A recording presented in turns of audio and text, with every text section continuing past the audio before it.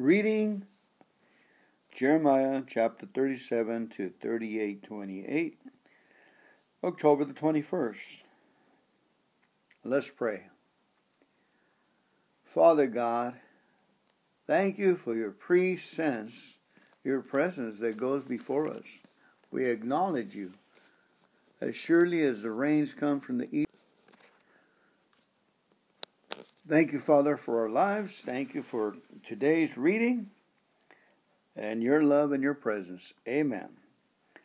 Zedekiah, son of Josiah, succeeded Jehoiachin, son of Jehoiakim, as the king of Judah. He was appointed by King Nebuchadnezzar of Babylon, but neither King Zedekiah nor his attendants nor the people who were left in the land listened to what the Lord said through Jeremiah. Nevertheless, King Zedekiah sent Jehuiah, son of Shelemiah, and Zephaniah, the priest, son of Maaseiah, to ask Jeremiah, "Please pray to the Lord our God for us." Jeremiah had not yet been in prison, so he could come and go among the people as he pleased. At this time, the army of Pharaoh Hophra of Egypt appeared at the southern border of Judah. When the Babylonian army heard about it, they withdrew from their siege of Jerusalem. Then the Lord gave this message to Jeremiah. "This is what the Lord, the God of Israel, says. The king of Judah sent you to ask me what is going to happen. Tell him, Pharaoh's army is about to return to Egypt, though he came here to help you. Then the Babylonians will come back and capture the city and burn it to the ground. This is what the Lord says. Do not fool yourself into thinking that the Babylonians are gone for good. They aren't. Even if you were to destroy the entire Babylonian army, leaving only a handful of wounded survivors, they will still stagger from their tents and burn this city to the ground." When the Babylonian army left Jerusalem because of Pharaoh's approaching army, Jeremiah started to leave the city on his way to the territory of Benjamin to claim his share of his property among his relatives there. But as he was walking through the Benjamin gate, a sentry arrested him and said, "You are defecting to the Babylonians." The sentry making the arrest was Arijah, son of Shelemiah, grandson of Hananiah.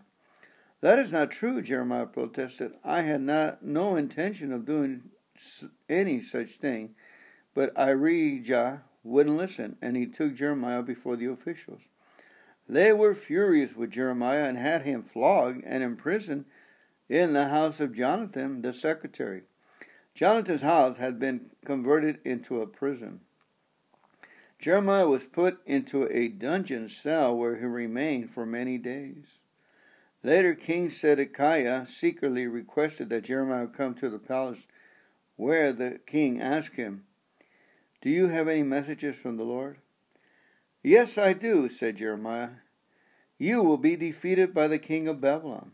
Then Jeremiah asked the king, "What crime have I committed? What have I done against you, your attendants, or the people, that I should be in prison like this?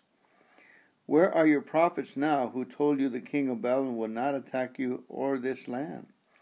Listen, my lord, the king, I beg you, don't send me back to the dungeon in the house of Jonathan the secretary, or I will die there."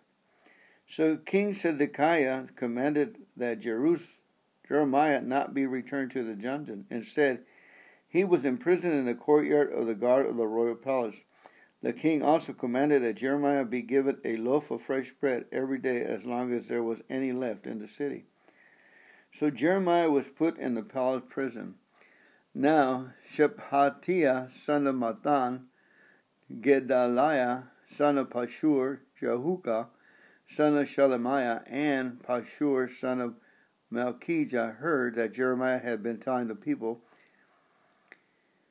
He had been saying, "This is what the Lord says, everyone who stays in Jerusalem will die from war, famine, or disease, but those who surrender to the Babylonians will live. Their reward will be life. They will live." The Lord also says, "The city of Jerusalem will certainly be handed over to the army of the king of Babylon, who will capture it." So these officials went to the king and said, "Sir, this man must die. That kind of talk will undermine the morale of the few fighting men we have left, as well as that of all the people. This man is a traitor." King Zedekiah agreed. "All right," he said. "Do as you like. I can't stop you." So the officials took Jeremiah from his cell and lowered him by ropes into an empty cistern in the prison yard. It belonged to Malchijah, a member in the royal family. There was no water in the cistern, but there was a thick layer of mud at the bottom, and Jeremiah sank down into it. But Ebed-Melech, the Ethiopian and important court official, heard that Jeremiah was in the cistern. At that time, the king was holding court at the Benjamin gate. So Ebed-Melech rushed from the palace to speak with him. "My lord the king," he said, "these men have done a very evil thing in putting Jeremiah the prophet into the cistern. He will soon die of hunger, for almost all the bread in the city is gone." So the king told Ebed-Melech, "Take 30 of my men with you and pull Jeremiah out of the cistern before he dies." So Ebed-Melech took the men with him and went to a room in the palace beneath the treasury, where he found some old rags and discarded clothing. He carried these to the cistern and lowered them to Jeremiah on a rope. Ebed-Melech called down to Jeremiah, "Put these rags under your armpits to protect you from the ropes." Then, when Jeremiah was ready, they pulled him out. So Jeremiah was returned to the courtyard of the guard, the palace prison, where he remained.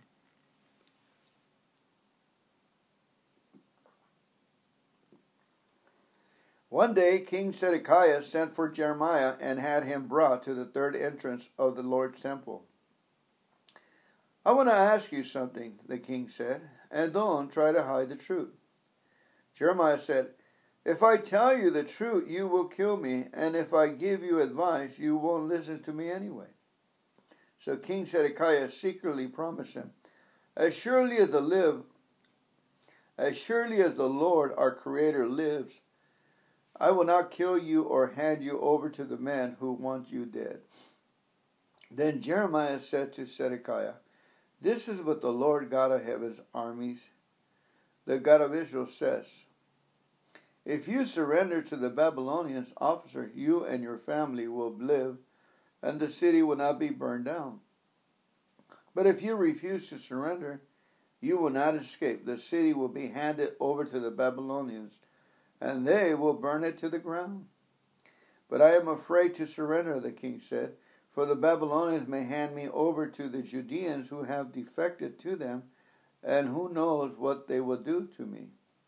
Jeremiah replied, "You won't be handed over to them. If you choose to obey the Lord, your life will be spared, and all will go well for you.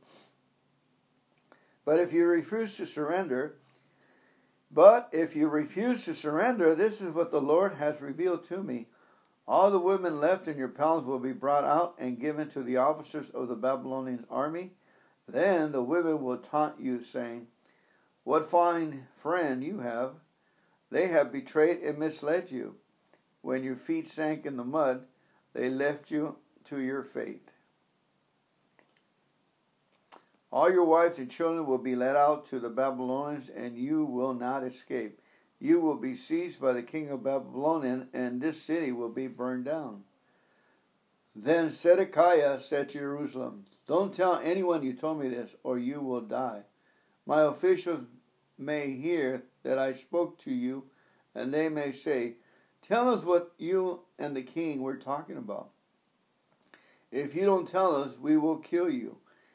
If this happens, just tell them that you begged me not to send you back to Jonathan's dungeon, for fear you will die there."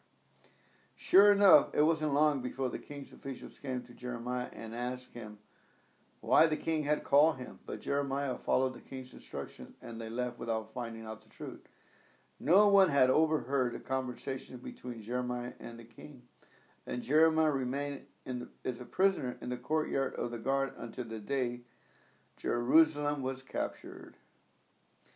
You know, it's really interesting that, Fernando, it's really interesting that it's the same thing with us. We surrender to the Lord, to His ways. We surrender to the Holy Spirit. Remember when we were resistant? Remember when we didn't want to give ourselves over to the Lord Jesus? And God had to put circumstance after circumstance and guide us so we can let go of earthly things and come to a point where we would surrender and ask Jesus to come in our hearts because our lives weren't working. And He comes in and brings us into a new life and a new chapter in our life that's just incredible. We surrender to win. I was fighting the wrong battle. Thank God. In today's study, Judah's leaders persecuted Jeremiah repeatedly for faithfully proclaiming God's message for 40 years of faithful ministry. He received no acclaim, no love, no popular following. He was beaten, jailed, threatened, and even forced to leave his homeland. Only the pagan Babylonians showed him any respect. See Jeremiah 39, 11, 12. In fact, Jeremiah received no reward during his lifetime for his faithful service. God does not guarantee that His servants will escape persecution, even when they are faithful. But God does promise that He will be with them and give them strength to endure. 2 Corinthians 1, 3, and 7. And will reward them with eternal life. As you serve God, recognize that your service is for God and not just for human approval. God rewards our faithfulness, but not always during our lifetime. It's a reminder that our lives aren't over when we die. That's a great hope. Like Jeremiah, we should serve God faithfully as long as we live.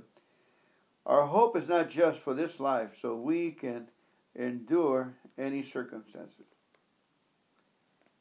You know, amen. One of the beautiful things about this life is that we're going to transition into a more creative, more busy, more wonderful, more satisfying life. Just like when we have a satisfying feeling when we do a good job, well done, or we put something in place, such a good feeling to be productive, to be of service, to fix something. I'm just saying that when we go to heaven, it's going to be 1,000-fold. We're going to be so active, so doing so many things. So the reward is just that. And also the reward is, on the other side of the coin, is resources, is development, is encouraging others. It's not enduring problems. We don't have any problems. We're not starving. We're not living from handout to mouth. We'll be grateful that we are standing on the resources and the foundation and the people that have gone before us who have worked this land and put an economic system that can put food on the table. We are grateful for the people that sacrificed, the farmers, the laborers, the politicians, and God bless everyone that has made this country or this earth, this economy good. That's able to place food for a child to grow up strong. We're very grateful, so we need to encourage others and be strong so we can be of help to others. In Jesus' name. And that's all I got to say about that for the moment. In reading 1 Timothy chapter 6, verse 1 through 21, all slaves should show full respect for their masters, so they will not bring shame on the name of God and His teaching. You know, in today's language, it should be all employers should show full respect for their masters, so they will not bring shame on the name of God and His teaching. Wow, can you imagine that? Us bringing shame on the teachings of Jesus Christ. If the masters are believers, there is no excuse for being disrespectful. Those those employees, those slaves should work all the harder because their efforts are helping other believers who are well loved. Teach these things, Timothy, and encourage everyone to obey them. Some people may contradict our teaching, but these are the wholesome teachings of the Lord Jesus Christ. These teachings promote a godly life. Anyone who teaches something different is arrogant and lacks understanding. Such a person has an unhealthy desire to quibble over the meaning of words. This stir up arguments ending in jealousy, division, slander, and evil suspicions. These people always cause trouble. Their minds are corrupt, and they have turned their back on the truth. To them, a show of godliness is just a way to become wealthy. Yet true godliness with contentment itself is great wealth. Again, true godliness with contentment itself great wealth. After all, we brought nothing with us when we came into the world, and we can't take anything with us when we leave. So if we have enough food and clothing, let us be content. But people who long to be rich fall into temptation and are trapped by many foolish and harmful desires that plunge them into ruin and destruction.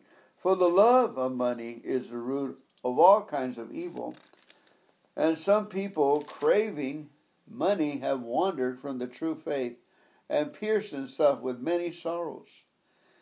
But you, Timothy, are a man of God, so run from all these evil things. Pursue righteousness and a godly life, along with the faith, love, perseverance, and gentleness. Fight the good fight of the true faith. Hold tightly to the eternal life to which God has called you, which you have confessed so well before many witnesses. And I charge you before God, who gives life to all, and before Christ Jesus, who gave a good testimony before Pontius Pilate, that you obey this command without wavering. Then no one can find fault with you from now until our Lord Jesus Christ comes again. For at just the right time, Christ will be revealed from heaven by the blessed and only Almighty God, the King of all kings and Lord of all lords. He alone can never die, and he lives in light so brilliant that no human can approach him. No human eye has ever seen him, nor ever will. All honor and power to him forever. Amen.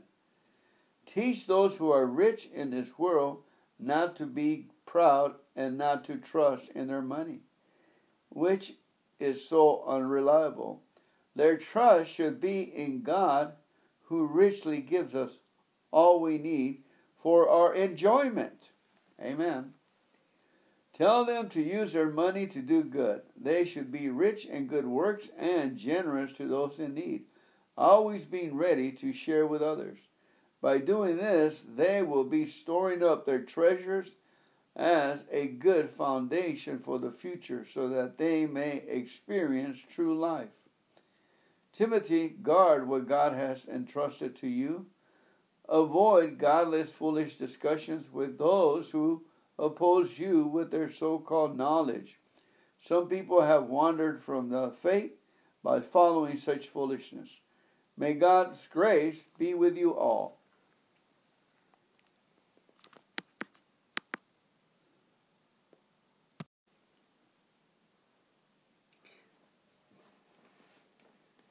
First Timothy chapter 6 verses 121.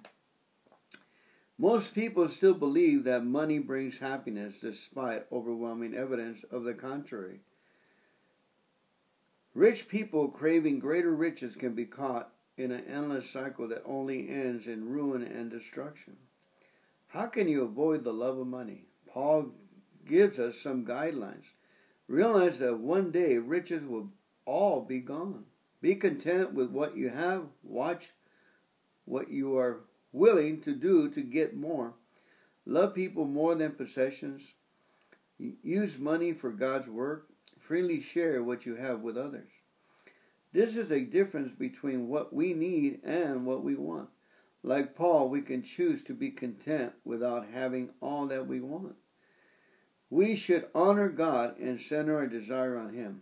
And we should be content with what God is doing in our lives. Matthew 6:33, Philippians 4:11. No matter how much you have, your life should demonstrate that God's control the resources and you are managing them for Him. What good works are you aware of which you could support more generously? Are there other people you know who would benefit from your blessing them? Well, I know one thing, that I could see other people that have gone before us who have money and who have done great and wonderful things for humanity. For instance, the Rockefellers started the March of Dimes. The Rockefellers started a campaign of using their own resources and welfare to help others. Like for instance, they in the South they had a problem with ringworms, and they tackled that as a family. That when their money, their resources, their 10% or 20%, or whatever they pulled in from the oil ventures. And millions and hundreds and thousands of families have done that. In the community, when you get a lot of rich people together, they produce jobs. They open up shopping centers and they produce jobs for the up and coming young people that need to provide bread for their families.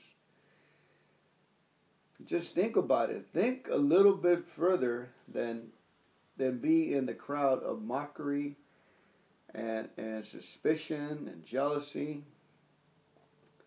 What are we doing with the money we currently have? Whatever we're doing now, it's going to be the same when we're rich. Whatever we're doing now is going to be the same thing if we're poor. Whatever resources we have now, how we're using them, it's going to be the same way when we're rich. It's just amazing when we have more, we spend more, and we buy more gadgets, and they require more time, and they take time away from us and join the literature of God. You know, spending 2-3 hours a day in the Word of God should be the normal, because God has given us everything we need for life and godliness. And plus, it's an enjoyment. It's an exercise in literature, in muscle, in brains, in spiritual things, in wonder. It's a joy, it's a blast to get yourself away and enjoy the Word of God and have fellowship with His presence. There's no greater high, guys. There's no greater high than to be in commune with the Most High that gives us His presence, His friendship through the Holy Spirit. Preach it, Fernando. Preach it. Amen. Another encouraging word about Timothy. You know, they covered a lot of area. But let me read this from the authors of the New Living Testament Recovery Bible. It says, Paul warned about those who spread false teachings among the believers. The apostle wanted to protect the message of free salvation offered by Jesus Christ from the distorting lies of money-hungry charlatans. Paul's advice is valuable for us in recovery, in salvation. Recovery and salvation through any power other than God's through Jesus Christ is false. Only God can deliver us from our sins and weaknesses. Anyone claiming to have another solution to our problem likely has something to gain from the program being offered. Only God's solutions through Jesus Christ can heal our deepest wounds, and the power He offers is free of charge.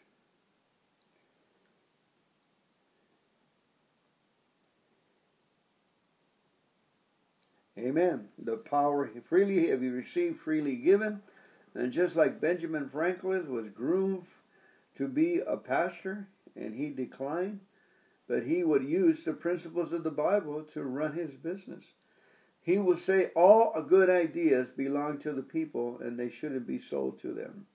All good ideas should not have patents, but they should be freely for the love and the public of people. Now you're telling me that's not a principle? That the man was money hungry? If you haven't seen the comedy movie 1776 of the signing of the Declaration, pray before you see it and ask Holy Spirit to give you joy when you see it. And in Joy, it's a musical. It was a very popular play in New York for a long time, and they made it into a movie. So pray about it and enjoy the 1776 signing of the Declaration. A lot of God in it. Amen. Now again, Paul warned Timothy about the pitfalls of trusting in money. Some of us may have already experienced the emptiness of such misplaced trust. We may have thought that wealth could buy solutions to all our problems. We now know, however, that money cannot deliver us from the power of our dependencies. Whether we are rich or poor, the pull of our addictions can be overcome only when we admit our helplessness and turn to God for help. The only way to a successful life in God's eyes is to pursue godliness by taking steps of faith. In God, we can experience His help in the recovery process and renew life. There's a couple of things that come to mind. Is that I remember when I was a successful real estate salesman, that it was taking a big toll of my time doing real estate. I didn't have any time to read the Word, to do what I'm doing now. I gave up real estate so I can work with others and do the things I like to do.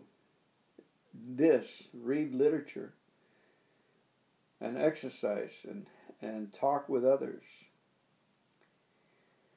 I was thinking about an article of a man that served. I'm a good promoter and an advocate for blue-collar workers, for people that work with their hands, that move their muscles and use their brains to dig and to solve problems. People who serve others, waiters, nurses, who serve the public. My hats are off to them.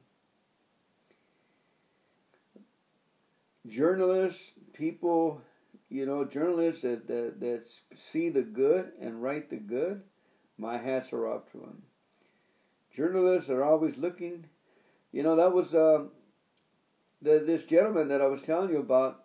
He would clean toilets. And his old girlfriend came in the hospital and saw him cleaning the toilets and so forth, and their relationship was almost a true one, but it didn't work. The girlfriend had a new husband, but he was doing what he liked in the daytime. It gave him great satisfaction to pursue his writing, to pursue his bicycle, to have a good night's sleep and conscience. And many times they tried to promote him and give him great, in the hospital. But no, this is what he liked to do. Be of service and have the time to do his literature. Isn't that beautiful? Amen. All right. Now, let's go ahead and move on ahead. Just another point I wanted to make, that being a Christian is fun. Living by faith, the resources and the development is a blast. Knowing that God is there for us and having patience when it doesn't seem to work out.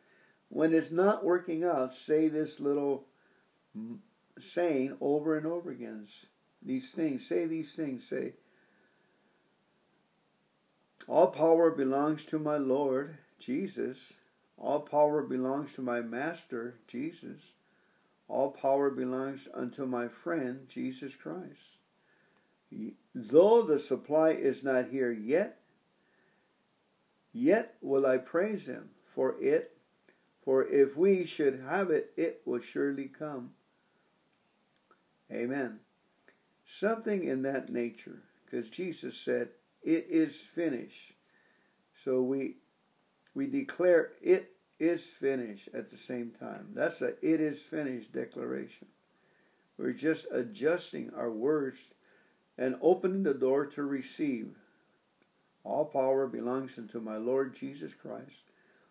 All power belongs unto my friend. All power belongs unto my master. Yea, though the supply is not here yet, it will surely come. If we should have it, it will surely come. Amen. All right, reading the Psalms. Think about where God seems to have broken his promises. Then tell him about it and ask him to reveal his faithfulness. Praying the Psalm. Heavenly Father, we thank you, Lord God, for your word, and we thank you for where we missed it. Lord, even in your promises, it says there's millions and millions of promises going over our heads, coming our way. And as we say the proper words, we receive your promises. It will land in our favor. It will happen to us in the proper time so we can glorify you. Amen. We ask you, Lord, to continually reveal your faithfulness through us acknowledging that all power belongs to my Lord, all power belongs to my friend, all power belongs to my Savior, Jesus Christ of Nazareth. Yes, yet, though it is not here yet, but it will come.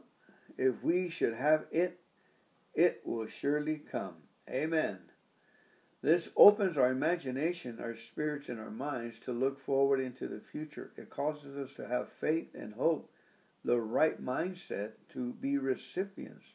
It causes us to move and make room in our imaginations and in our spirits that God is able to drop a blessing in us.